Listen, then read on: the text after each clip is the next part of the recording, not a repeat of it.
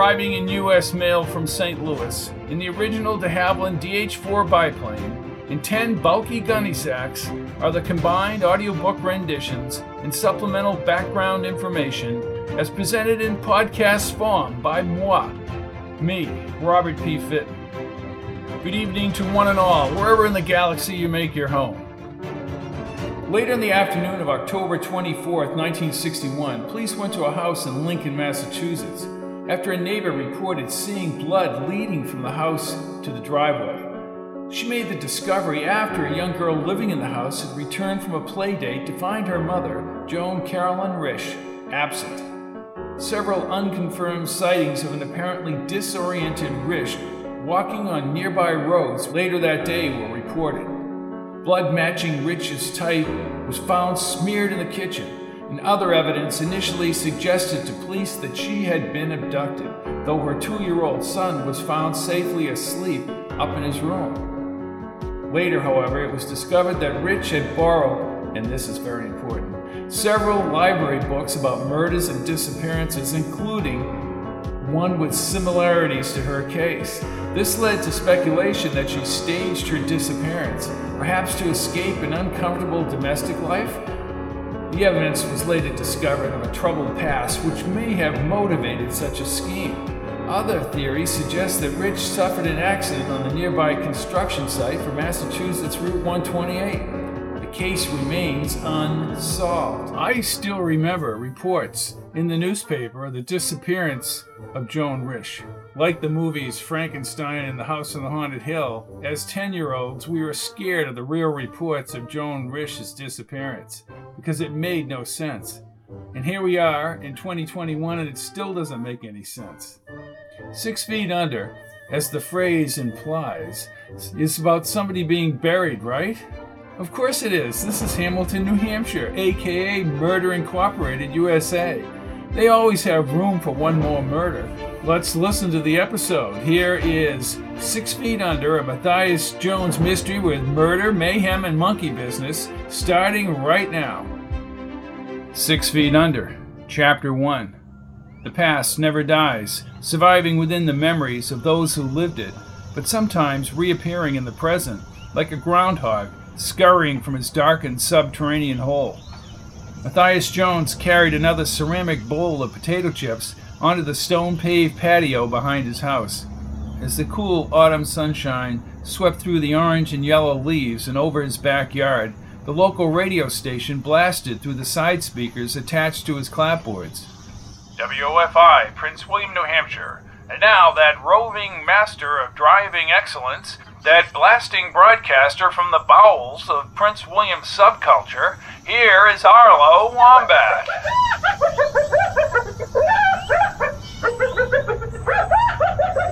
Father Gallagher produced a sly grin that Matthias Jones knew very well. Jones sensed Gallagher, his brow furrowed, scrutinized the Fletcher patriarch as if he were analyzing one of his European films. Hamilton Fletcher seemed particularly annoyed by Arlo Wombat. This is Arlo Wombat, broadcasting on the run in a rusted mobile unit through the streets of Prince William, New Hampshire. Welcome, Mayor Picata and all the minions at City Hall, all hacking away, working. Did I say that? Well, folks, it's been a warm autumn day on the southern coast of New Hampshire. A cordial heidi-ho to the students and faculty at Hamilton College, our Institute of Higher Learning in the Devonshire foothills. Hamilton Fletcher, emerald green ascot at the neck and tailored white shirt, lifted his glass of Scotch whiskey into the sunlight. Well, at least that bumbling blabbermouth mentioned the college. I hear Wombat has been around for some time, said Gallagher, having shed his Roman collar for a blue Oxford shirt and khakis. Arlo mentions the college quite often, said the slender gray-haired dean of students, Nigel Kent. I don't care what that howling fool says about anything, shouted Hamilton Fletcher. I just can't believe he's been on the air for 30 years. He has a following, Hamilton. So does a meat wagon chased by a pack of wild dogs, he said, finishing his drink. Gallagher burst out laughing and almost spit out his drinks. So, Father, any luck in that ecumenical service with Pastor Sykes? Asked Hamilton Fletcher, subtly dipping into the potato chip bowl. Well, Hamilton, the pastor is dealing with committees who are arguing with each other.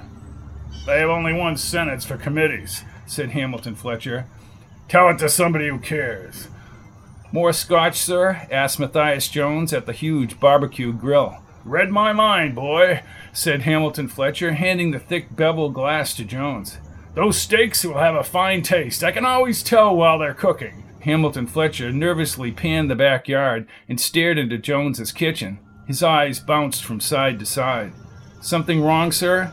No, I'm just dealing with an issue at the plant, and that pain in the ass at City Hall in Prince William. Mayor Picarda can be obstinate, said Gallagher. No, Father, not Picarda. That's Shyster, Lincoln, Picarda's personal lawyer. He likes to make trouble until I cut a check and contribute to the re-election campaign. Not to talk out of turn, said Gallagher. Talking out of turn is my modus operandi, said Hamilton Fletcher, chuckling. Apparently Lincoln can be pushy, according to some of my parishioners. Pushy?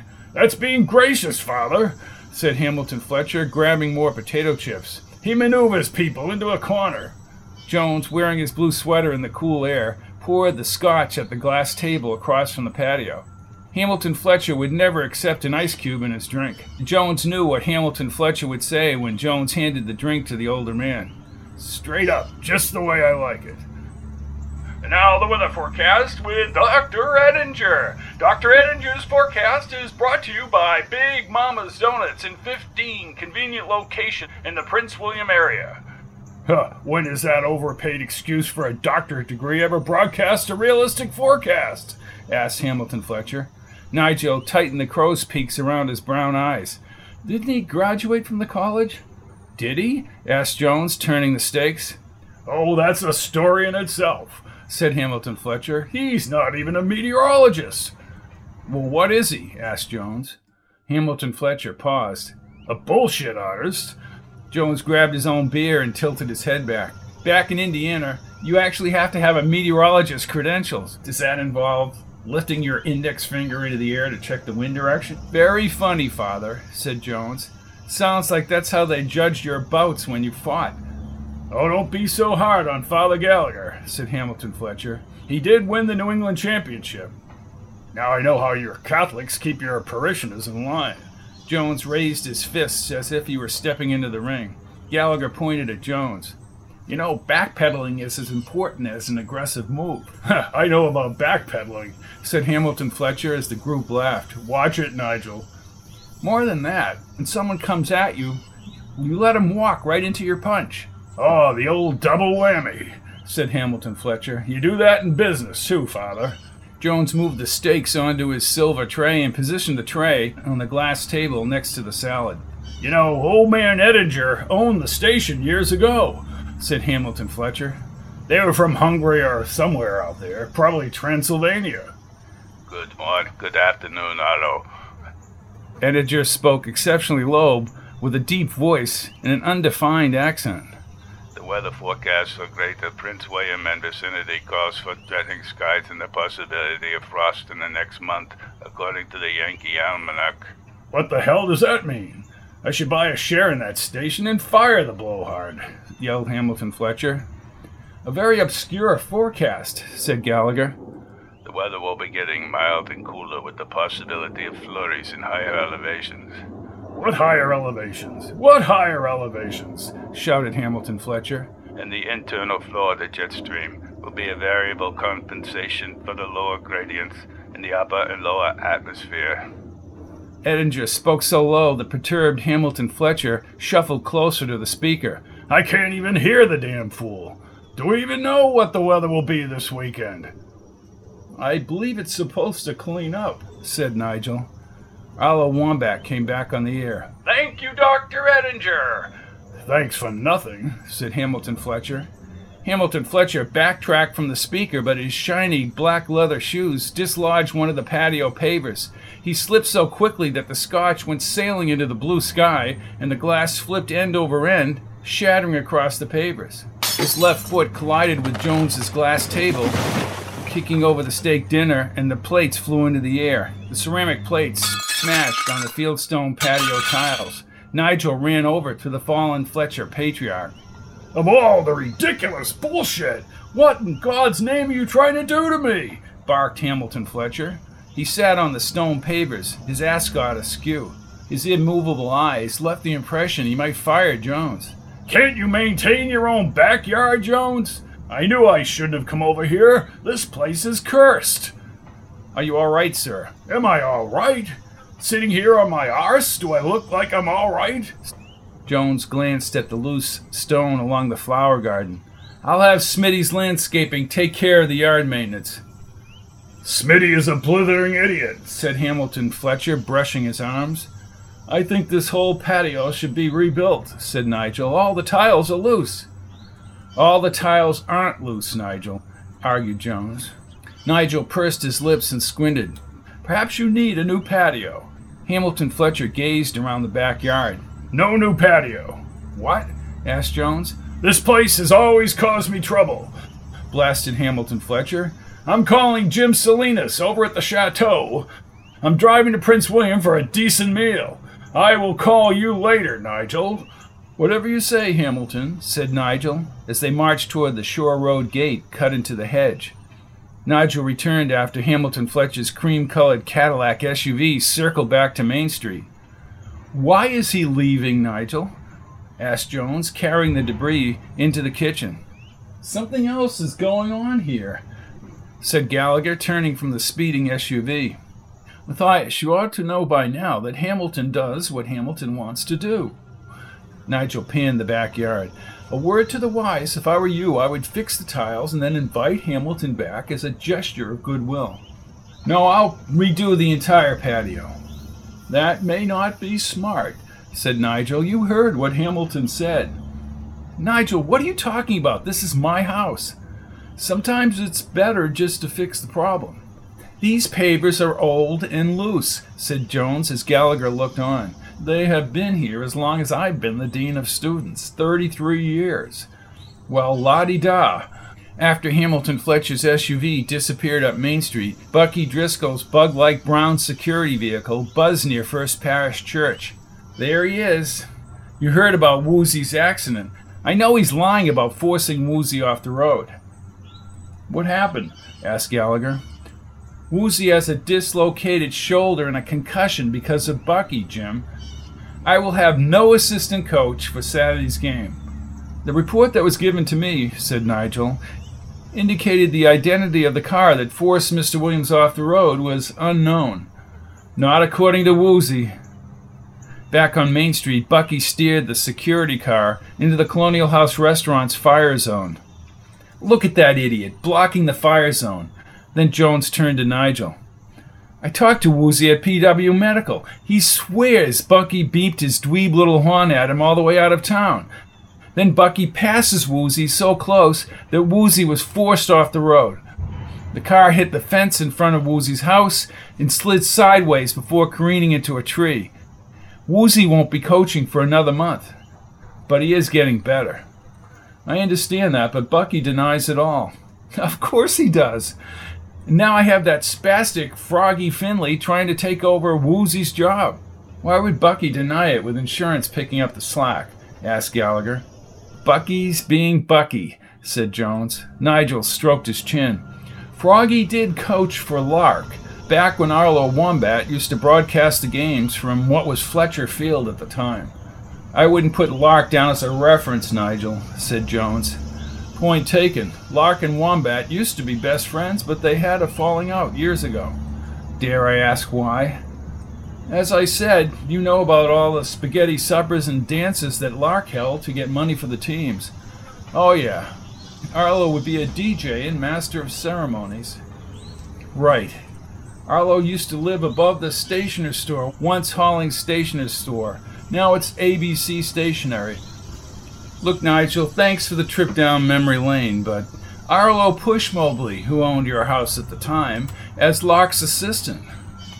I can see that this town had its issues long before I got here," said Jones, grinning. "Isn't that the truth?" asked Nigel. Gallagher stepped forward.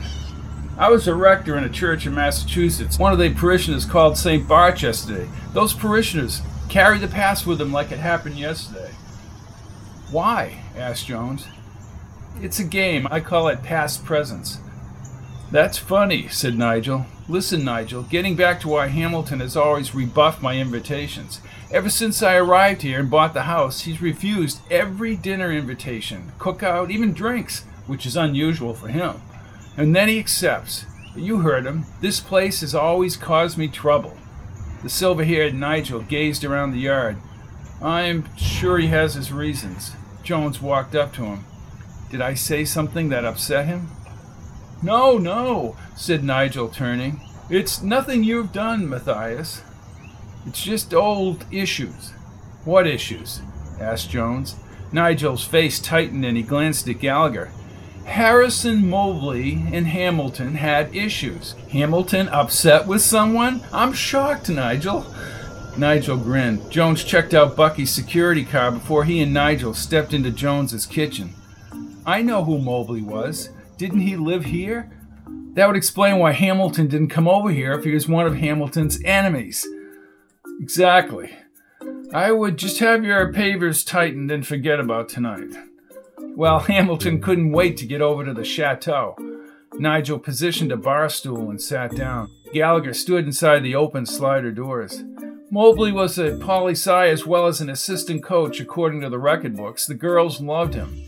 Nigel again looked at Gallagher. You can speak in front of Father. Whatever you say with Jim Gallagher stays with Jim Gallagher. Unless I make you feel uncomfortable, Nigel, said Gallagher. No. As I said before, Mobley was Lark's trusted second in command. Assistant coach under Lark Larson. That's a real resume enhancer. Coco mentioned Mobley was a fighter, Jim. Fought around New England in his 20s. Is it true he fought Froggy Finley in a 10-rounder in the old gymnasium for charity? I heard something about that, said Gallagher. Bizarre. I was there, said Nigel. Place was packed. Even people from Prince William. It was a charity event. Money going to the Fletcher Fund, for scholarships. Froggy Finley? Mr. Finley was special ops in the Middle East. On which side? Asked Jones. Gallagher laughed loudly at the quip. Lark was Froggy's trainer. Oh, God, said Jones. That's like having Laurel and Hardy in your corner. And Chick Cory was in Harrison's corner. Now both of you keep this to yourselves, and I mean it. Jones rolled his eyes. I can see where this is going. Sounds like one of those Hamilton, New Hampshire saggers, said Gallagher. Nigel gestured with his flattened hands and his eyes grew intense. It was that summer night in the locker room of the old gym where Mobley heard Hamilton. Well, Hamilton had some kind of deal going with Mickey Snowden, the gangster from Boston. Let's just say it was not on the up and up and resulted in the science building being built and named after Snowden's mother, Maud. I've always wondered who Maud Snowden was. Kids call the building the Maud. Jones pulled up a chair. Tell me more, Nigel. Gallagher smiled and sat down at the kitchen table behind the two men. Arlo announced the fight. The tape is still around somewhere. Really? Asked Jones. Mobley knocked Froggy down 17 times in the first 8 rounds, said Nigel as Jones tried not to laugh. Gallagher pinched the bridge of his nose. Froggy kept pumping his fists like he was pedaling a bicycle. He repeatedly claimed he was all right, and then a KO in the 9th broke Froggy's jaw. Lark was stunned. Later, Lark said he fell in love with the cigarette girl, but that's a whole other story. Lark says Froggy was never the same. It made him crazy. That I believe. Jones paused and raised his index finger. So, Nigel, does this have anything to do with my patio? Apparently, Hamilton somehow found out later that Mobley overheard the Snowden thing. Nigel poured himself a tiny green glass of scotch and gestured to Jones. Drink, Father? No, I'm all set, Nigel. A crooked deal with the mob. I wouldn't go that far, said Nigel, smacking his lips as he set down the glass. Right. Jones thought for a second. Just who told Hamilton? I have it secondhand, and I don't know how, but Hamilton found out that Mosley overheard the deal. They had a big blowout right behind this house, but not the big blowout. Oh, the patio. And today Hamilton ends up on his fanny, said Jones. Now we know why he was so flustered, said Gallagher. That was 25 years ago? asked Jones. Really? Correct, said Nigel, staring out the side window as if he were back in time. Hamilton drove up in his black Lamborghini about a month before Mobley and his girlfriend left town. Jones put his hands on his hips and looked at Gallagher. Hamilton owned a Lamborghini? One of his cars, said Nigel. Dottie had the Caddy and a few other cars. They expanded the garage to 3 bays that summer. Back then, Hamilton had dark brown hair, a little wavy, and a thicker brown mustache. This was years before Dottie's death. Hamilton skidded right onto the sidewalk in front of your house, said Nigel, pointing to the hedge by the curb. Pudgy Wilson was a mechanic up the street before he bought that station. He said Hamilton was yelling all the way from the time he got out of the car. Back then, the Colonial had green shutters. Hamilton stormed into the house. The argument shifted to the terrace. But Mobley was a boxer, said Jones. Professional boxers can get in big trouble using their fists, said Gallagher. Mobley had bushy black hair and wide shoulders, said Nigel. That night he lifted Hamilton across the house and out the front door. Wow. By now, Pudgy and Old Man Doers from the lumber company, Arnie's father, had edged their way down the street. Now, Hamilton was considerably more agile back then. I believe he was in his early 30s. He tripped Mobley, and Mobley fell into the bushes. I believe the quote was, "You keep your big trap shut, Mobley, if you know what's good for you." Well, that's taking a chance, said Jones. He knew Mobley, like father said, would never hit him. But Mobley threw a good-sized rock at the Lamborghini and smashed the windshield. Hamilton kept ranting, according to Pudgy, that Mobley would pay for the outrage. Norris Creedon assigned his young lawyer L.G. Bentley to threaten damages. The assistant district attorney made some unethical remarks about Hamilton and messed up the case. Who was the assistant attorney? Asked Gallagher. Herbert Lane. He had hair back then. Why am I not surprised? Said Jones. Okay, I get it now. My house reminds Hamilton not only of Mobley, but of his losing money to Mobley and the rock cracking the Lamborghini's windshield. And the whole Mickey Snowden deal, said Nigel. This is what I don't get, Nigel. Why didn't Hamilton just fire Mobley? He never had to. Mobley left town after what Lark called the big blowout. Jones sat next to Nigel at the counter. You mean after the rock incident? Yes, about a month later. What happened? Asked Jones. One night everyone and his brother were over here, all of them upset with Mobley. Does it really matter? He's long gone. Left town? Asked Gallagher. Quickly, I might add, said Nigel. Jones pinched the bridge of his nose. Who do you recommend for repairing the patio, Nigel? Oh, my housekeeper's husband, Bud Johnson. Works alone. He's quiet and asks a reasonable price for his patio and tile work.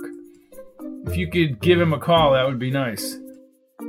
Outside, tires screeched on Shore Road. Jones leaned toward the window as Bucky squeezed out of his compact security car. His brown uniform spread across his tubby stomach. He carried a green and white box of Big Mama's donuts. Now what does he want? Asked Jones as he slid off the stool and headed for the patio. Hey, Father Donahue! Gallagher, answered Gallagher. Bucky looked around. Who's he? Bucky kicked the gate open and walked toward the patio.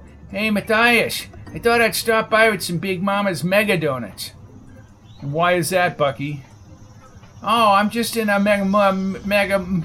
magnanimous, asked Jones. Yeah, that's it, said Bucky as he tripped on one of the pavers. Hey, you better get those rocks on your patio fixed. Somebody's going to get hurt. You're right, Bucky. Somebody is going to get hurt. Somebody who takes chances on the road. I know. I screeched my brakes. I'm sorry. No, Bucky. I'm talking about running Woozy off the road in front of his house. Don't know nothing about that, said Bucky, staring at the broken glass patio table. Huh, what happened here? Wild party? It was an accident, Bucky, said Nigel. That's what they all say, said Bucky, raising his thumb up to his mouth as if he were drinking. I'll get to the bottom of Woozy's accident, Bucky, and we'll let the donuts fall where they may, said Jones. Nah, these donuts are fresh, he said, handing the box to Jones. Well, thanks for the donuts, but I'd rather have a confession. You'll have to see Father Gallagher for that. Very funny, said Jones as his cell phone rang. I thought so, said Bucky, holding the edge of his belt under his huge stomach. Confessions are always welcome, said Gallagher. Bucky stumbled forward. This guy's got nothing to confess. Jones answered his cell phone but stared at Bucky. You'd better examine your conscience. Hey, what the hell did I do?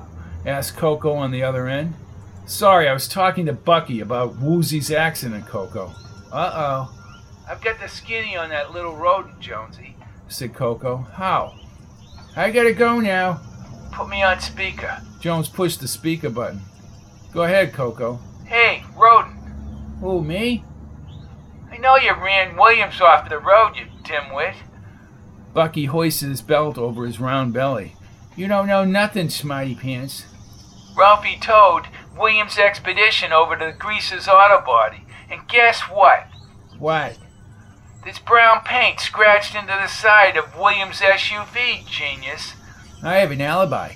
I was talking with Arnie at the lumberyard, so there. Oh yeah, like Dewey's isn't the world's biggest liar. Bucky backed away, but once on the patio, he again tripped on the pavers. I gotta go now. Hey, where is that bucket brain? He's heading to the car. Quick, Jonesy, check the side of his car for the paint.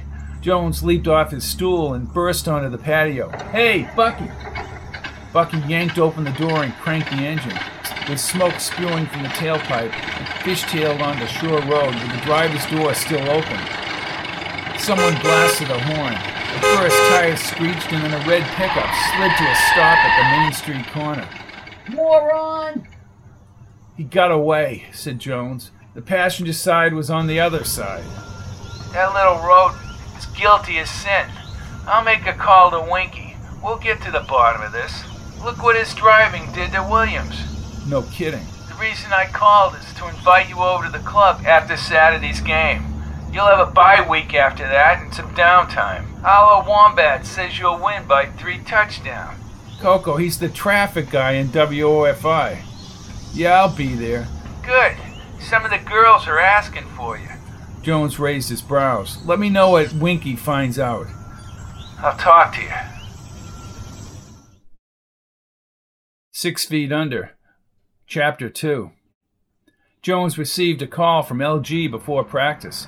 Word had gotten out that Jones planned to replace his patio, prompting people from the Hamilton Historical Society to say that putting in a new patio would ruin the historical aspect of his house. The Society's lawyer, Archie Lincoln, also Piccata's counsel, hated both LG and George Strickland. Archie had just phoned LG from his car, warning of his pending arrival in Hamilton to confront Jones about violating the local zoning laws. You're gonna love Archie. In his shirt sleeves outside the little brick police station across from First Parish Church. A few high clouds slowly passed in the heightened blue sky. He invented the word pushy. I could think of a few more colorful phrases, said the gray-haired LG, setting down his leather briefcase on the curb. It's the law, Matthias. Your house is subject to whatever the society determines. However, I do believe they are incorrect about the patio. We'll delay it if we have to. Unfortunately, Archie Lincoln is their lawyer. He's very provocative, but volatile. Great, said Jones as the cars passed along the common on Main Street. A humongous, shiny SUV slowly approached the curb from Main Street. Ah, said LG, a visit from the Supreme Court Justice Lincoln. Strickland grinned. LG, this guy is trouble. Petty people, said Jones. What did I say? Lincoln's gig is to intimidate. Let me handle this, said LG. The SUV pulled to a stop under the brilliant red maple tree near the station entrance. The little chauffeur in a dark suit opened the rear door. A tall, handsome man with silver hair and wide shoulders stepped into the fallen leaves near the curb. He wore a tailored suit, smoked a potent cigar, and walked upright as if he were superior to the world. His Roman nose produced a chiseled profile, and his deep baritone voice paralleled his large presence. Ah, Bentley, pleasure to meet you here over in cow country. LG shook his hand as Lincoln raised his dark brows. From listening to you in court, Counselor, I'd say you're very familiar with cow droppings. Lincoln seemed taken aback. His deep-set blue eyes focused on LG. If I had your log practice, Bentley, I'd head for the North 40. You almost did on those ethics charges, Archie, said LG, and Jones laughed out loud. And you, Jones, said Lincoln, pointing as he stepped forward. His spicy cologne overpowered the strong cigar. How do you feel about coaching your games from a jail cell? I have a direct line to Herbert Lane. Oh, a direct connection to Hades, said LG. See here, Bentley. Strickland blurted out a laugh. What was that, Tin Horn? Strickland's face tightened. Listen, you overbearing political hack. How would you like to be brought up on ethics charges, Strickland? Why are you here, Archie? Asked LG. You and your hicks know why I'm here. Why have you taken such a radical stance, Jones, with historic property? You will not threaten my client, Archie, said LG. The Historical Society is important to this community, said Lincoln. Are you or your wife running the Historical Society? Asked Jones as Lincoln swung back toward Jones. One call to Chief Pacheco and PW and you'll be behind bars. I already have filed a motion for delay to this nonsense and a request for a hearing with Judge Hennessy, said LG. Well, how the hell did you do that? Demanded Lincoln. I have people working for me, Counsel. Now go back to your cronies in Picada's Tea Party. You've been known for your theatrics, Bentley. Jones can't be touched, Lincoln. If you don't want to be in front of an American Bar Association hearing for such a ludicrous assertion, perhaps a counter lawsuit for unattached and debatably non-historical portion of Mr. Jones's property. You're very adept with your penny-ante platitudes, Bentley, but just because Warren Hennessy is your friend, maybe if you had friends instead of hacks, you'd realize that, said LG. You can whine all you want, Archie, but I do think you have a conflict of interest in this matter. This is not penny-ante. I've studied the zoning laws and the history of the patio in question. The Historical Society Charter excludes references to an unconnected area, i.e. the patio. And furthermore, the zoning is directed to the homeowner, not the Historical Society. Lincoln swatted a cluster of leaves swirling around his head. That, sir, is underhanded and deceitful. Souls are falling into hell like leaves from the trees, said LG. Spare me your platitudes, Bentley. Not I. St. Teresa of Jesus. Ah, said Lincoln, swinging his hand through the air. Now kindly leave my client alone. He doesn't need to be harassed. Lincoln's dark eyes swung toward Strickland. You heard him, said Strickland. Get out of town. The chauffeur opened the door and Lincoln slid inside. In a few seconds he had a drink in his hand. The driver closed the door and the SUV moved around the common onto Main Street. Get out of town, George? Lincoln lives here in Hamilton, said LG. Sound like you're at the OK Corral, George. Jones turned to LG as Strickland laughed and headed back inside the station. LG, thank you. You really did your homework. LG paused and spoke with a slight smile. I always do. Jones did a double take when he saw Froggy Finley in a red Hamilton warm-up jacket sitting upright behind the hefty Leo Crowley in the bleachers along the practice field. The gray-haired Froggy had donned a white Hamilton baseball cap. His wide blue eyes moved from side to side when he talked. You ready for action, Coach? What are you doing here, Froggy? Froggy had a wide jaw that looked as if it indeed had been busted up in the bout with Mobley years ago. Our Wombat still thinks Morgan State will win. Jones zipped up his coat in the colder wind. That's not what he said, Froggy. We'll try something new, said Froggy. He told me he was your assistant, Coach, said Leo. He's not my assistant anything. How many times have you pulled this stunt, Froggy? I have a reference from Coach Larson, said Froggy, taking out a crumpled piece of yellow-lined paper. The shaky handwriting unnerved Jones. What do you say now, Coach? Same as before, Froggy. Go back in the hole you climbed out of. Arlo Wombat should stick with the traffic report. Jones's cell phone sounded inside his Parker pocket as he started toward the practice field. He quickly answered the phone. Coach Jones. Coach, is this Coach Jones? asked a weaker voice. He sounded as if he were inside a trash barrel. Is this Coach Jones? Yes, this is Coach Jones, said Jones as he gestured with his thumb for Froggy to get off the field. I can hardly hear you. Coach, this is Bud Johnson. I'm calling about a prospective job. It's just a small patio, Bud, 25 by 20, behind my house. I haven't decided yet if I'm going to secure the pavers or get a new patio. Bud coughed for several seconds and Jones held out the phone. Yeah, Steve Kent told me I may be able to do the job if my back holds out. Jones rolled his eyes. Well, Bud, you rest your back. I've been resting. I heard it at my great-granddaughter's birthday party with that piñata. Sorry, you gotta watch out for those piñatas. I can probably do the job before winter. I have a quote. He said as Froggy began doing jumping jacks. What's your quote? 1, 2, 3, 4. $3,492.16. 1, 2, 3, 4. 16 cents. 3,400. I've got it, Bud. I'll give you a call after the game this weekend. Thanks for the call. Got any free tickets? 1, 2, See 3, Leo Crowley at the gate. 2, Tell him you 3, spoke to me. 4. I'll knock off another $5. 1, 2, 3. Okay, Bud. Thanks. Now Jones did not see Froggy across the open area. He inhaled the cool air and his phone rang again. Hey, what are you trying to do to the old man, Jonesy? Coco, he slipped on one of the patio pavers. Glad it wasn't my backyard. I hear the old man is pretty PO'd. Good for him. Hey, don't get mad at me, Jonesy. I'm just giving you the heads up. Listen, there's more to this than meets the eye. Jones remembered Nigel's story about the Mobley argument with Hamilton Fletcher years ago. Right. You need professionals to redo that patio. No deep digging. I suppose. I'd just like to forget it. Listen, I'll get a hold of Patio LTD. They did work at the club. They're craftsmen, Jonesy. Dominic and Mario. Like the old country. You could show off the new patio to the old man.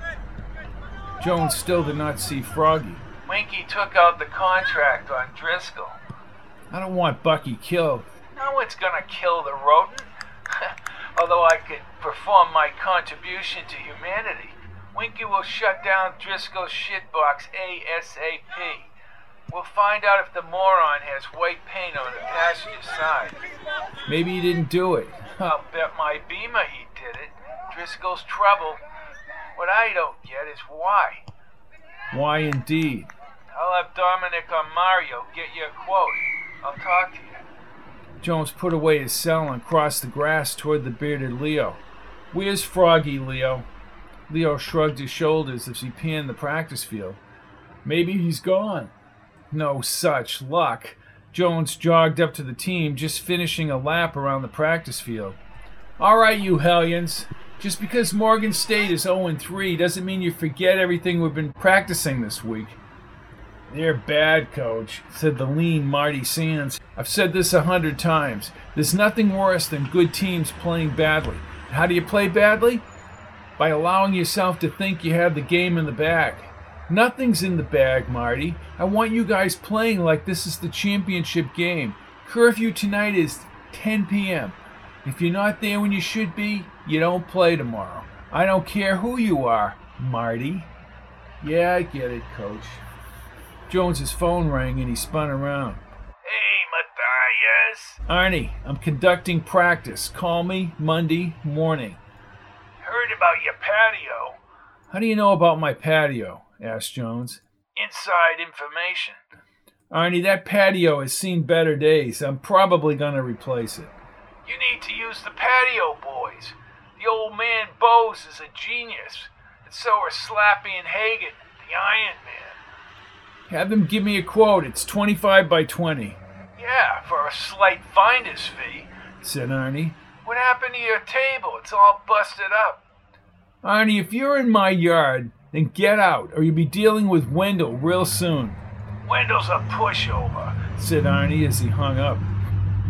Jones stared at the phone and shook his head. Who was that, Arnie Dewar's coach? Oh, yeah. I could hear him through your earpiece. That idiot took out my mailbox when they delivered lumber from my garage. Then he tells me the mailbox was rotten and it wasn't his fault. When it comes to Arnie, Leo, it's never his fault. Cold air occasionally gusted and burst from the upper college buildings. Marty and Jones's other captain, hefty Rick Portman, led his team in calisthenics as Jones worried about Morgan's fullback, Coble, on how he could burst down the field in under 11 seconds. But Morgan had no blocking. His line could easily topple the fullback unless he broke away downfield. You need me, shouted a gruff voice from behind. Jones momentarily closed his eyes and prayed that Froggy Finley was not standing behind him. When he turned, the large-framed Froggy, wearing a red stocking cap, pushed Jones's shoulder. Looks like you could use some help. Unfortunately, with Woozy out of action, Jones did need help, especially with the defense against Coble. Okay, when they get done warming up, Froggy, you work with the defensive line. Can you do that? Piece of cake. Froggy, a couple inches taller than Jones, had big blue eyes that resembled opaque marbles. Worried about Willie Coble, aren't you? How do you know about Willie Coble? Asked Jones. Research, kid, research. Don't call me kid, snapped Jones. You forget I was Lark Larson's eyes and ears. Ha, so you're the one, said Jones, chuckling. What was that, Coach? Asked Froggy. He liked to step right into Jones's space. Are you evaluating me? No, Froggy, I'm not evaluating you. What are Willie Coble's weaknesses? Huh? How do we stop him? Asked Jones, stepping back. Froggy smiled with big dimples that creased into his unshaven face. I say we use the old double shift, reverse replacement. That's one of Lark's ridiculous defenses. I remember reading about that in the Enterprise archives. Worked 100% of the time. You shift left, back, and then replace a secret team member in a slot at the last second. If I'm not mistaken, that left too many guys on the field, and Lark was always getting penalized. Ah, the refs were paid off. I remember Swifty Southworth. He hated Lark. I can understand why. Jones started toward the team as Marty ran the dive and run exercises. You underestimate Lark. The man was ahead of his time. I guess his record speaks for itself, Froggy. I want them lined up in a 5-2 Oklahoma. Lark thought Bud Wilkinson from Oklahoma was a lightweight. Jones skidded to a stop. Oh yeah, Froggy? 145, 29, and 4. 3 championships, 14 Big 8 championships. He got lucky. Froggy, I'm about this far, he said, holding up his index finger next to his thumb, from throwing you off the field. Oh, like I'm scared, said the older man. Line 'em up, Froggy, and no shenanigans. Yeah. Yeah. Jones shook his head and jogged up to the offense, but his phone rang again. Matthias Jones. A low but clear accented voice sounded within the wind gust. Jones, we're gonna take care of you. Who is this? Dominic Petticini. Coco said you'd be cheap. I'm not cheap. We're the best, Paisan. Well, then get me a quote, said Jones. 9,000 even. That includes a concrete vault. $9,000? Do you want it done right or not? Look, Dominic, I await your response, he said as he hung up. Wait. Jones wanted to call Coco about Dominic's exorbitant quote. He slipped the cell back in his parka. Then he ran over to the team and was surprised that Froggy had actually set up the 5-2 as well as the 4-3. Winning an easy game without slacking off was his big concern. His bigger concern was Froggy Finley on the field, trying one of Lark's stunts. Late in the afternoon, as the team filed into the gym, Jones's phone rang. He raised his brows at Leo and headed inside. Then he yawned. Jones. Matthias. Arnie, I don't need your advice. Hey. You always stick your nose into other people's business. Oh yeah? You better pay attention to me, 'cause I'm the one who saw Lady Godiva. Arnie, I don't have time for your nonsense. What a doll. What? Somebody shot Mobley. He was murdered. Arnie, you exaggerate everything. As far as I'm concerned, Mobley just left town 25 years ago. He was making whoopee with Lady Godiva right up in your house. Arnie, I really don't care to hear your stories. That was then and this is now. Jones stepped toward the locker room. I saw it with my own eyes, Matthias. Jones held the door handle. Arnie, you weren't even born then. Oh yeah, I was 12 years old. I saw it with my old man's binoculars. They were going hot and heavy. You're a peeping Tom. Yeah. Arnie, save your sordid stories for Bucky. Goodbye. Jones tucked the phone in his pocket. Stupid idiot. What did I do, Coach? Asked Marty, with a towel around his waist as he rounded the lockers from the showers. Forget it, Marty, not you. We want to go into town, Coach.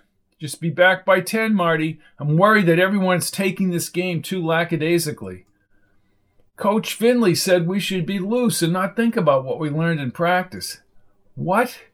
Where is he? He said he'd be jogging back to the top of the notch and then to his condo, said Marty. Jones tilted his head. It's 11 miles round trip around that hill. Oh well, maybe he'll miss the game tomorrow. 6 Feet Under, Chapter 3. The air grew slightly cooler overnight, and fall had transformed Hamilton, New Hampshire, into a colorful expanse with the bright red and yellow maples all over town. Jones gripped his cell before the game against Morgan State. Coco's voice ground into his ear. Jonesy, you insulted Dominic. He was at my office at the club 20 minutes ago. Insulted? Jones had arrived early with Leo Crowley to check the field at Larson Stadium.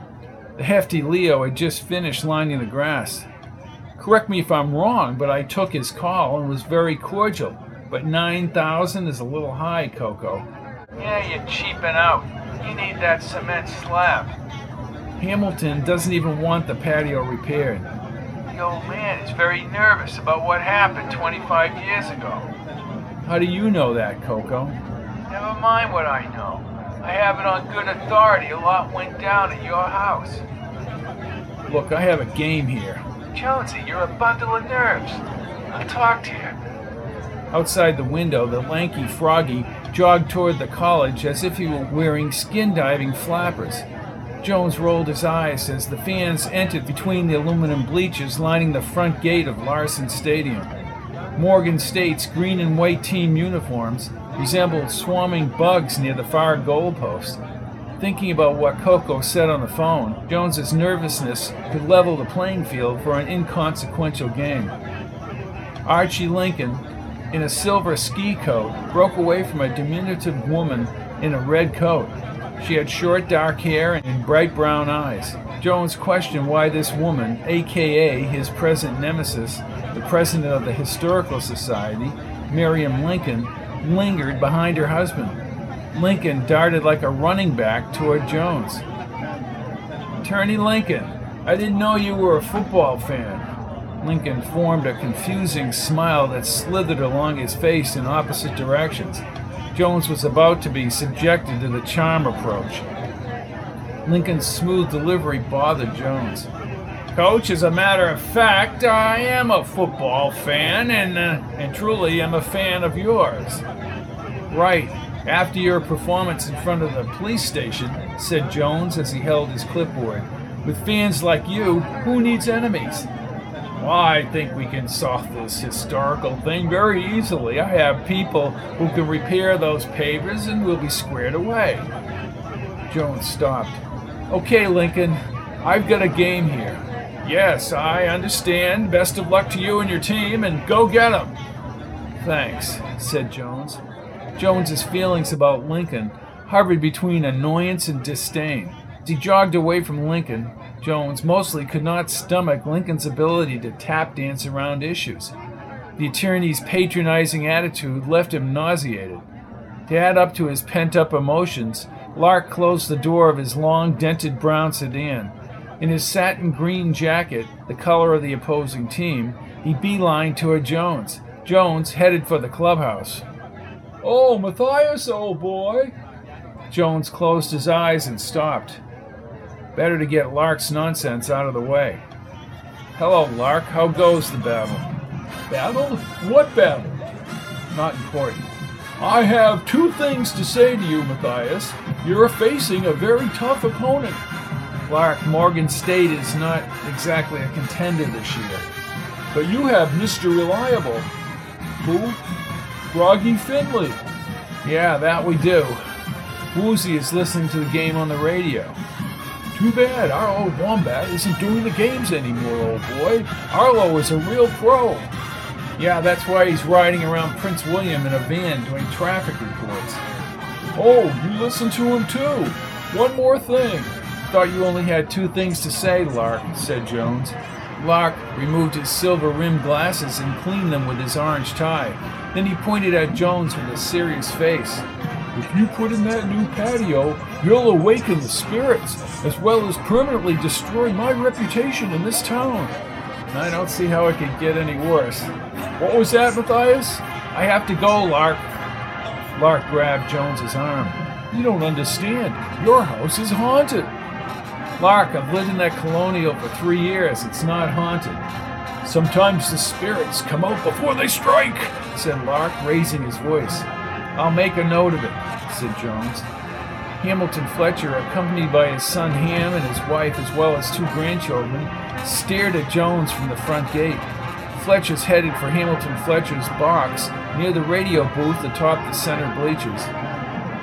"Muddy Jacobs knows how to get ghosts out of a house." "Yeah, sure, with a bottle of 100 proof."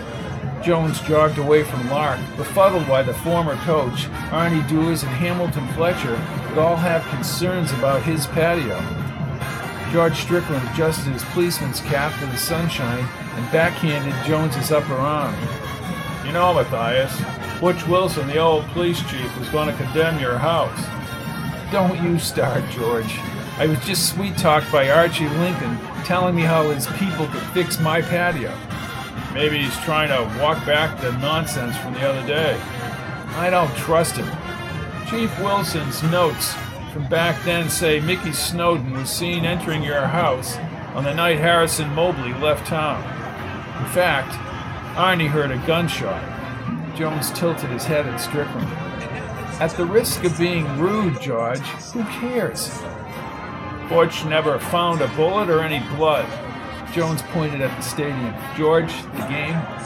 "Lark says it will be a tough one." "Right," said Jones, and then he turned. "Bucky Driscoll." Strickland's face dropped. "What about him?" "Coco told me that Grease's auto body found paint on Woozy's expedition that matches Bucky's security car. I'm thinking maybe Bucky's car has the white paint from the expedition." "The infamous Mr. Driscoll is in big trouble if that paint matches. I'll get Kevin Phillips and the detectives from PW." Jones gave him the thumbs-up sign. "Thanks, George. Good luck." As he entered the old clubhouse, Jones became concerned about Harrison Mobley and all the stories circulating about his house. And for the first time it occurred to Jones that Professor Mobley might have been murdered 25 years ago, maybe in his own house. The band's drum and brass reverberated around the stadium as the cheerleaders' chants filled the air. Jones studied the bulky Willie Cobble across the field. His defense had performed exactly the way he had anticipated, intercepting Coble on both sides of the line. Even the fullback's shifty move with the reverse stopped him for short yardage. A meager effort by his offense only put 1 touchdown on the scoreboard as the first half ended. At the far end of Larson Stadium's aluminum bleachers, Jones spotted Hamilton Fletcher pointing a pair of binoculars at him from the box. "I'm impressed with that defense, Matthias," said his buddy and editor of the Enterprise, Tom McGill, at halftime as Jones came out of the clubhouse. McGill had a distinctive brown mustache and chestnut eyes. "Correct me if I'm wrong, but the Prince William papers had you winning by 3 touchdowns. That's where Arlo Wombat got his prediction." "What?" Nothing. Offense has been sluggish, Tom," said Jones. "I may have concentrated too much on defense." "Can I quote you?" Wait till the end of the game, said Jones, about to head back to the bench. One more question, Matthias. Why are you dragging up the Harrison Mobley mystery anyway? Me? Jones stopped and then marched back to McGill. I'm not dragging up anything, Tom. I'm just trying to get my patio fixed. I found an unpublished article by Jerry St. Clair. Jones winced. A bunch of people were gunning for Mobley, according to Jerry. Gunning? Jerry St. Clair? Don't get me going about Jerry St. Clair. No, this is well written, with the facts. Well, why wasn't it a page one exclusive then, Tom? Asked Jones, laughing as he used Jerry's oft-repeated expression. Hamilton Fletcher squelched the story. Jerry had it all on tape at his old watering hole at Swanson's bar. I'm looking for the tape. Jerry's not returning my calls. Consider that the luckiest moment of your life, said Jones. I am well aware that Jerry's a pain. Let me know if you find the tape, Tom, said Jones. Jones took up a position in front of the bench. His simple side road theory about Mobley kept coming back. The man did not disappear. He was murdered. Less than a minute later, the second half began as Hamilton kicked off to Morgan State. His special teams were quick and hit hard, dislodging the ball, but Morgan recovered. On the first play, Coble swept around the end, but his boys at the line of scrimmage brought Coble down. Jones had not ordered much passing. Getting the extra touchdown would give Hamilton a cushion going into the third quarter. Again, Hamilton quickly shut down Morgan. Strangely, 3 guys stopped Coble when Morgan sent him up the middle on fourth down. Hamilton took over on the Morgan 49. Jones called for a short pass in the flats, which Marty repeated all the way into the end zone on 7 plays. In the middle of the fourth quarter, the score remained 16-0. But when he looked back at the field, the defense had shifted and somebody ran onside from his bench. What the hell is going on here? His cell phone rang, but he let it ring. Where's Finley? He left, called someone from the bench. What do you mean he left? Asked Jones. The referee called a 5-yard penalty for too many men on the field. How stupid is that? He heard Lark's voice behind him, and then he called timeout. Jones began swinging his arms at Tony Manzetti, his defensive captain. I don't want you guys using any of these wacky alignments. The coach, Mr. Finley, said you wanted to experiment because we had the lead. He gave us new play numbers. I don't care if he gave you dancing girls. No more of this. Stop it. As they ran back on the field, Jones panned the area for Froggy. As he stepped back toward the bench, his right cheek exploded in pain, and he flipped over the bench, snapping his back. A short time later, he looked upward toward the blue sky as the white-haired Dr. Bradgate adjusted his glasses and placed his hand on Jones's shoulder. Matthias, are you all right? He asked in his gravelly voice. Jones placed his fingers on his cheek. I was hit by something and then my wrist. I fell on my fingers and my wrist. Somebody handed Bradgate a cold pack that he lowered onto Jones's fingers. Back okay? Back hurts, said Jones as 2 players helped sit him up. He heard a whistle on the field. What's going on?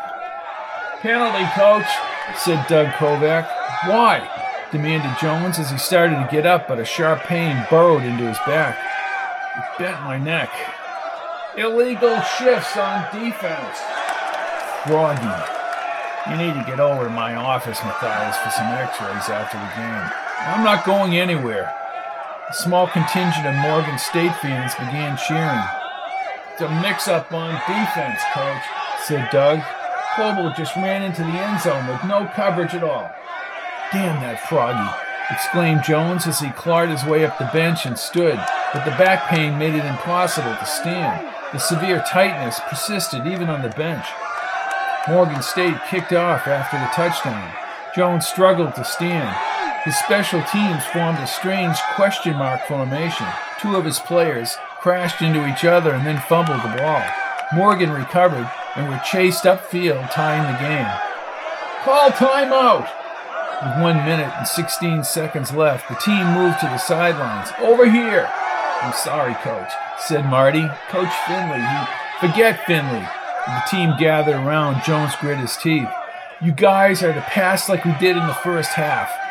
And score, said one of his players. No, You will get the field goal and win the game. That's it. Now let's go. As they headed out on the field, Jones noticed Hamilton Fletcher had left the VIP box. Jones sat on the bench and bent to the right to ease the pain.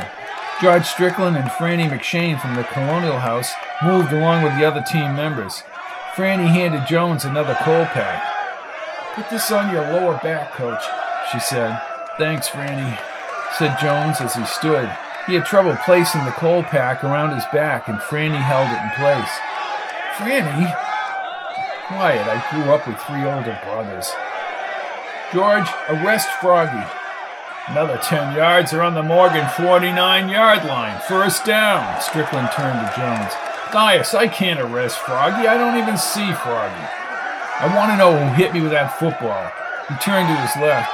2-yard gain, second down," said Strickland. Again, Jones stood as Franny kept the pack pressed onto his lower back. Then she did something with his chin and shoulder. Jones felt a crack, but the improvement in his back pain surprised him. "Franny, where did you learn that?" "Night course at the college on massage and muscle tone. You know, I'm standing a lot at my job." "You're a miracle lady." "Yes, I know that," she said, pressing the coal pack. "Thank you. Come on, Marty." "It is feeling better, Franny," he said, removing the coal pack.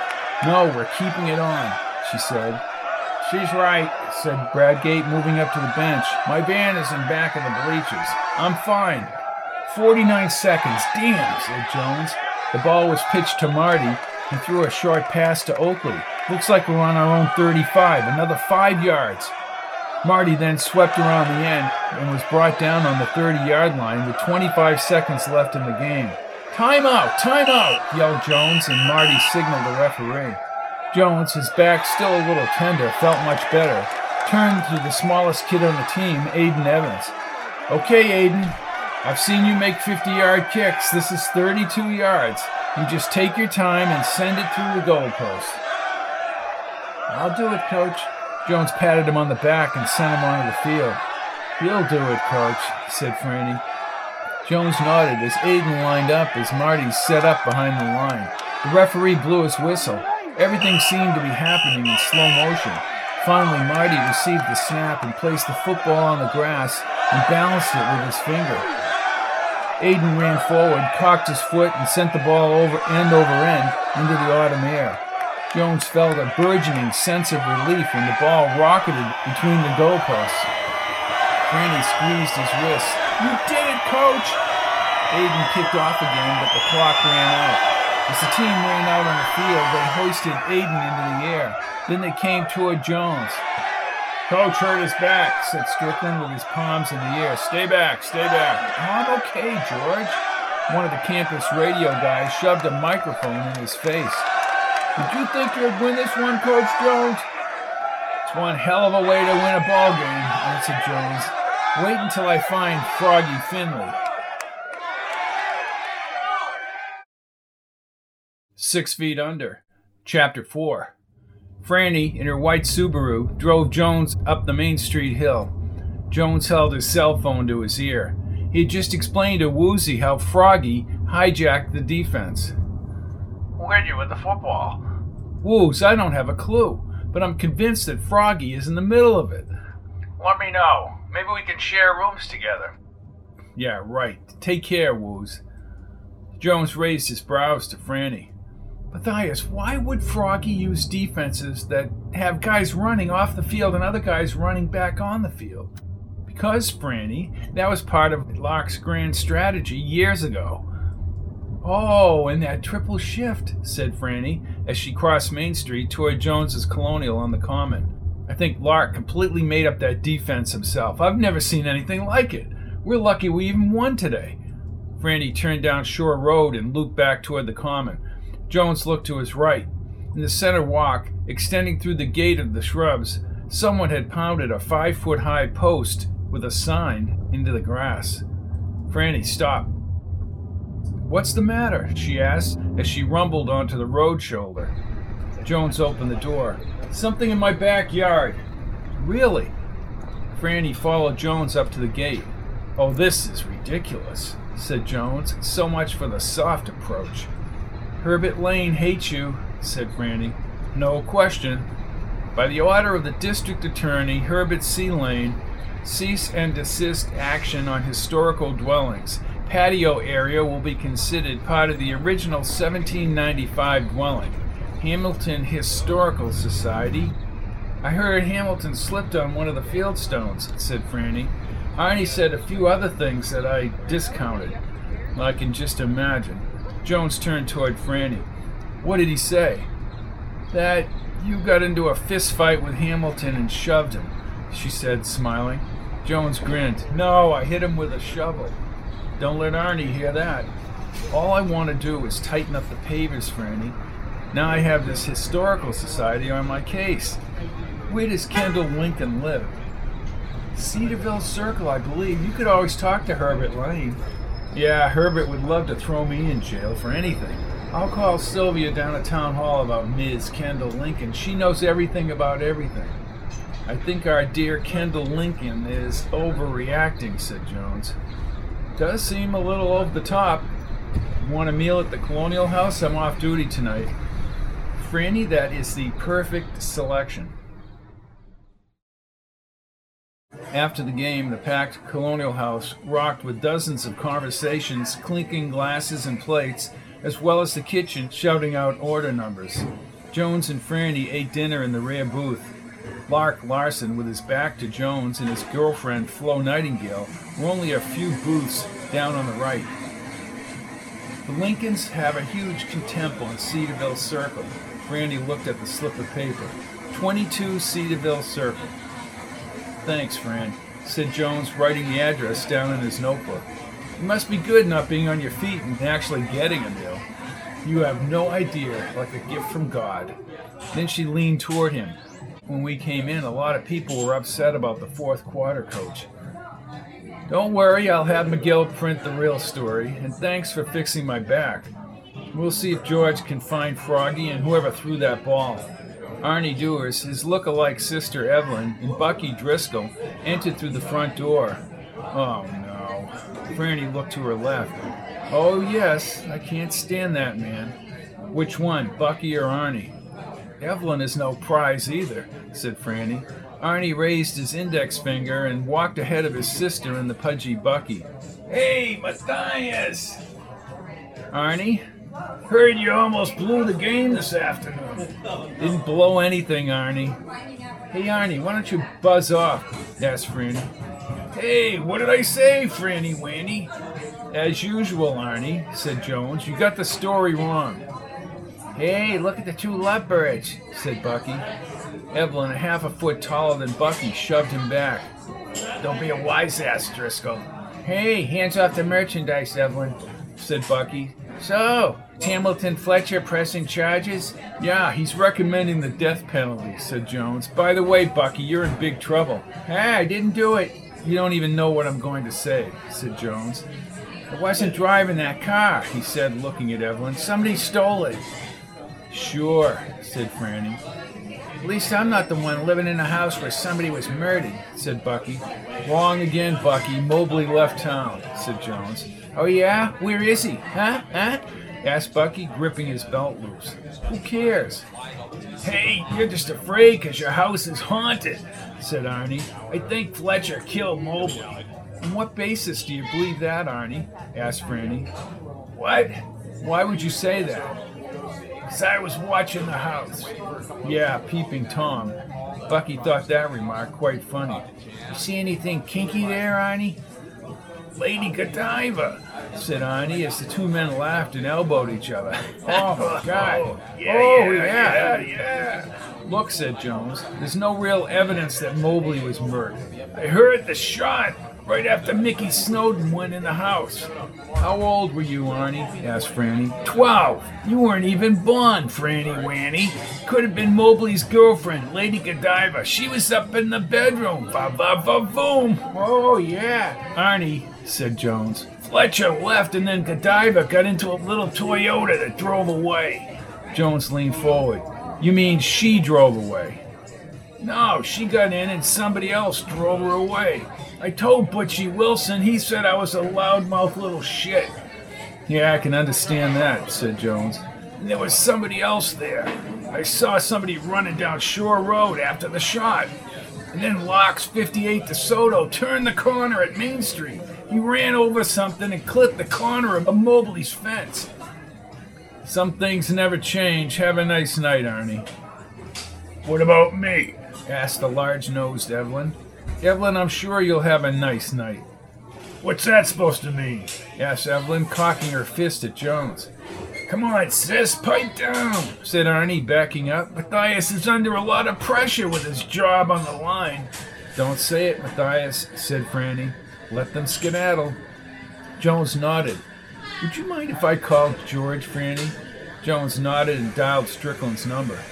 Matthias, answered Strickland. George, did you happen to go through the old police logs? they were in the basement of Town Hall. Well, we need to meet, said Jones as he looked up. I'm at the Colonial House. I'll be right over, said Strickland. George will be right over, said Jones as Franny began laughing.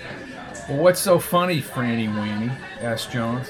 She pointed to her right as Strickland, still in uniform in his blue jacket, stood to Jones's left. I believe in prompt service. Jones began laughing himself. Very funny, George. Have a seat. Thank you. Coffee, Chief? Asked the blonde-haired Susie as she winked at Jones. Jones half smiled. Yes, please, said Strickland. The report I read was on June 20th, 25 years ago. The last day anyone ever saw Harrison Mobley in town. We just knew where he went, we could stop the rumors. Nobody knows. Just for the heck of it, I put a background check out on Mobley. That should locate him. My question is why he left town so quick and had disappeared off the radar. Mary thinks he's out of the country. Jones finished his coffee as the slender Susie brought a cup to Strickland. Again, she smiled at Jones. More coffee, MJ? Matthias, sure. Anytime. Oh, she's so obvious, said Franny. What about Arnie and the binoculars, George? Oh, well, Butch was ripped at Arnie for spying on the woman in Mobley's bedroom. I can't believe all this went on inside my house. Matthias, it was a long time ago. I guess old man Doers really let Arnie have it, said Strickland, squinting. Jones looked to his right. Is Bucky in the other section? I thought Bucky left, said Jones. It's your lucky day, George. Well, if he starts to leave, let me know. Strickland donned his reading glasses and read from his notebook. In his statement to Chief Wilson, Arnie said a well-dressed guy stepped out of a deep blue Cadillac. He walked up to the front door and pounded. Jones figured the well-dressed man was Mickey Snowden. Is this the beginning of what Lark called the big blowout? Right. Mobley let him in and they got into one heck of an argument. That's when the brown Toyota kept circling the common. I don't know if I believe the next part or if it's merely Arnie's 12-year-old imagination. Hamilton Fletcher drove up Shore Road in his Lamborghini. He pulled over onto the sidewalk and entered the house through the front door. Arnie said it sounded like one of Lark's pep rallies. All the noise and then a single gunshot broke out. Well, I'm not buying that. Only because it's Arnie. Exactly, said Strickland. But Butch said there was no evidence of a gun being fired in that house. Who came out of the house? Asked Franny. You know, alive? Hamilton was still in the house when the man in the suit casually walked out the front door to his driver after the alleged shot. Doesn't mean that Mobley was murdered, said Franny, pointing both index fingers at Jones and Strickland. Exactly, Franny, said Jones, pointing back at her. Well, it gets better, and it involves Lark. Oh, boy, said Strickland, as again he put on his reading glasses. God help us. I don't even think God could figure this one out, Coach, said Franny. Mobley did help Lark coach 3 sports. 25 years ago, Lark owned an old 58 DeSoto, said Strickland. Shortly after the Cadillac rounded the common up to Main Street, and after Mickey, Snowden, and Hamilton were inside the house, Lark comes barreling up Shore Road, all according to Arnie. Was Lark in the house and then went to his car? Asked Jones. Arnie told me he saw someone running down Shore Road after the shot. Strickland pointed at Jones. Not in the report, but that would make sense. So Lark would know, if he was in the house, who fired the gun. Including himself, said Franny, and Hamilton Fletcher obviously knew there was a gunshot. Well, as my dad used to say, here's the obvious question. Did Butch Wilson interview Hamilton? Don't even go there. Of course. Like now, Lark's driving record was suspect. He lost control of the vehicle and sideswiped the fence and raced up Main Street. Arnie said he ran over something at the corner. A young L.G. Bentley was Hamilton's lawyer even back then. L.G. maneuvered it legally where Hamilton admitted to being at the house, but said he did not know the man in the Cadillac. Well, I'm not buying that either. Butch was livid, but Hamilton rules this town now and back then. He did claim, however, there was no shot, and given Arnie's tendency to exaggerate, there may not have been a shot. What a screw-up, said Jones. The big blowout. The only addendum is that Hamilton tripped over a bicycle left on the curb. That must be what Lark ran over, said Jones. Jones grabbed Strickland's wrist. Wait a minute. Why would someone leave a bike on the sidewalk? Kids do that all the time in the summer, Matthias, said Strickland. What kind of bike? Butch, like me, discounted the bike having to do with anything. Something isn't right, said Jones. That may be true. But while this is an interesting study, I don't have the resources to... Jones looked in the other room. Bucky, George, he's leaving. We'll see what Bucky has to say to an officer of the law, said Strickland as he backtracked. Lark said something to him as he passed. Oh, Matthias, said Lark as he turned. Jones closed his eyes momentarily and flipped several bills on the table. Franny, I'll be right back. I wouldn't miss this Bucky and Strickland thing. No problem, Coach. Just give me the blow-by-blow. Lark grabbed Jones's wrist. I need to talk to you about Froggy's fabulous strategy this afternoon. 1 minute, Lark. Hello, Flo. Jones opened the heavy wood door, only to see Bucky's mini security car parked diagonal across Main Street. Strickland spoke into his portable radio, calling Wendell at the station. Jones smiled when he saw the flat tires and the screws. Then he called Coco. Coco answered with the crowd in the background. Hey, Jonesy, how goes it, bro? Coco, I'm outside the Colonial House. Bucky's car is broken down in the middle of Main Street. Ah, gee, that's a shame. You know, those things happen. I need to ask you a question about what happened at my house 25 years ago. Don't go there, Jonesy. We are going there. Strickland's looking into it. I think Hamilton Fletcher knows the whole thing. Hey, what difference does it make now? Asked Coco. What's the big secret, Coco? Asked Jones as Strickland checked the passenger side of Bucky's car with his flashlight. Jones moved closer. You and I have to meet with the old man. Okay, I'm for that. Jones looked down at the brown spray paint across Bucky's door and fender. I think we just nailed Bucky for that accident. Hallelujah. I knew the rodent was lying. The old man will fire his ass. That's the least of his problems. Woozy will sue him for everything he's got. Nothing from nothing leaves nothing. Strickland handcuffed Bucky. George just handcuffed Bucky and has him up against the car. No kidding. I wish I could have seen that. Snap a picture, Jonesy. No, I'm not going to snap a picture. Hey, the rodent thinks he's Jimmy Cagney. Now he can go behind bars for real.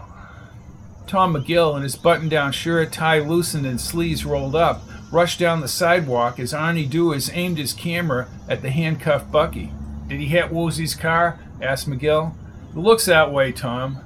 I got it, Buckster. Hey, wait. What's the matter? Asked Strickland. I need a picture from the side. Go ahead, Arnie, shoot it. Get in the damn cruiser, Bucky, snapped Strickland, and he pushed Bucky inside. Arnie just got a picture. McGill walked over to Arnie. Get that picture to me, Jonesy. You tell Dewars I'll send Uncle Dulio over to that lumberyard if I don't get it. Okay. Franny, holding her pocketbook, stepped out the front door as a small crowd gathered.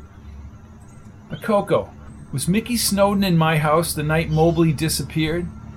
Listen, I'll call you after I talk to the old man. Coco hung up and Jones sidestepped over to Franny. Guilty as charged? She asked. I don't see how Bucky gets out of this one, Fran.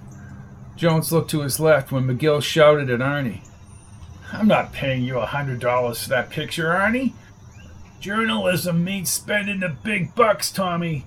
By the way, Lark is looking for you, said Franny. Thought you'd want to know. Thanks for the warning. Hey, Arnie. If you don't get a copy of that picture to Coco, he's going to send his Uncle Dulio after you. Arnie's face froze, and then he raised his dark brows. Hey, I was just kidding. Email a copy to the Enterprise. It'll be on page 1 tomorrow morning. Matthias, I'll meet you at 9 o'clock for that Jerry St. Clair file. And George, I'll call you. Yeah, if Wendell ever shows up. Hey, the Buckster will be on page 1. McGill nodded. No problem, Tommy, no problem. Everyone waited at least 15 minutes. McGill went back to the paper, and Jones talked with Franny about the fourth quarter of the game. He kept looking at the Colonial House door. Talking with Lark right now was not an option. Strickland yelled into his radio microphone. Wendell! Where is he, George? Asked Jones. I know he had the cruiser parked down the beach.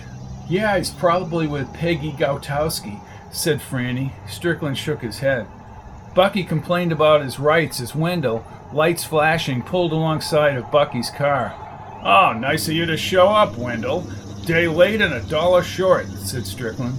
I'm locking up Doofus here. Call Ralphie's Towing and get that security car behind the station. I'll call Herbert Lane's office. Well, I have to pick someone up, George. Peggy can wait, Wendell. Oh! Imagine Bucky thinking he could spray paint over the paint from Woozy's SUV.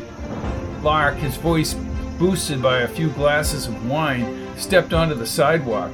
Franny pulled Jones along the parked cars toward her house. Thanks, Franny. Well, living in Hamilton, New Hampshire, Coach, somebody's got to watch over you. As for the Joan Rich disappearance, nobody seems to be discussing the significance that this woman headed to a major freeway, Route 128. Falling in a pit is a little bit absurd, in my opinion. Folks, what are freeways used for? To travel. If she faked her attack after studying 25 library books on such scenarios of disappearance, and then walked out to the major thoroughfare, Route 128, well, my question is, where did she go? And the answer is, anywhere. Jones is in trouble here in the book with Archie Lincoln, Picarda's lawyer, also the husband of the woman heading the Historical Society. Replacing the pavers on his patio would violate historic standards. Then Herbert Lane's name is on a sign pounded into the ground on Jones's property that forbids construction of a new patio. Jones has to deal with Froggy Finley, formerly Lark's assistant coach, who's vying to coach while Woozy is recovering from a car accident that Jones is convinced was caused by Bucky Driscoll. And what happened to Harrison Mobley, who disappeared 25 years ago from Hamilton, New Hampshire? And did his enemy, Hamilton Fletcher, have anything to do with it? I'm Robert P. Fitton. Join me next time for Episode 2 as Jones digs a little deeper into the past and the whereabouts of Harrison Mobley.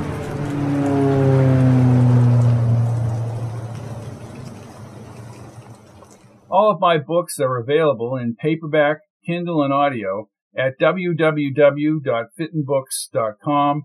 And here's a real nifty factoid. You can listen to all my audiobooks without interruption on audible.com. Just type in Robert P. Fitton.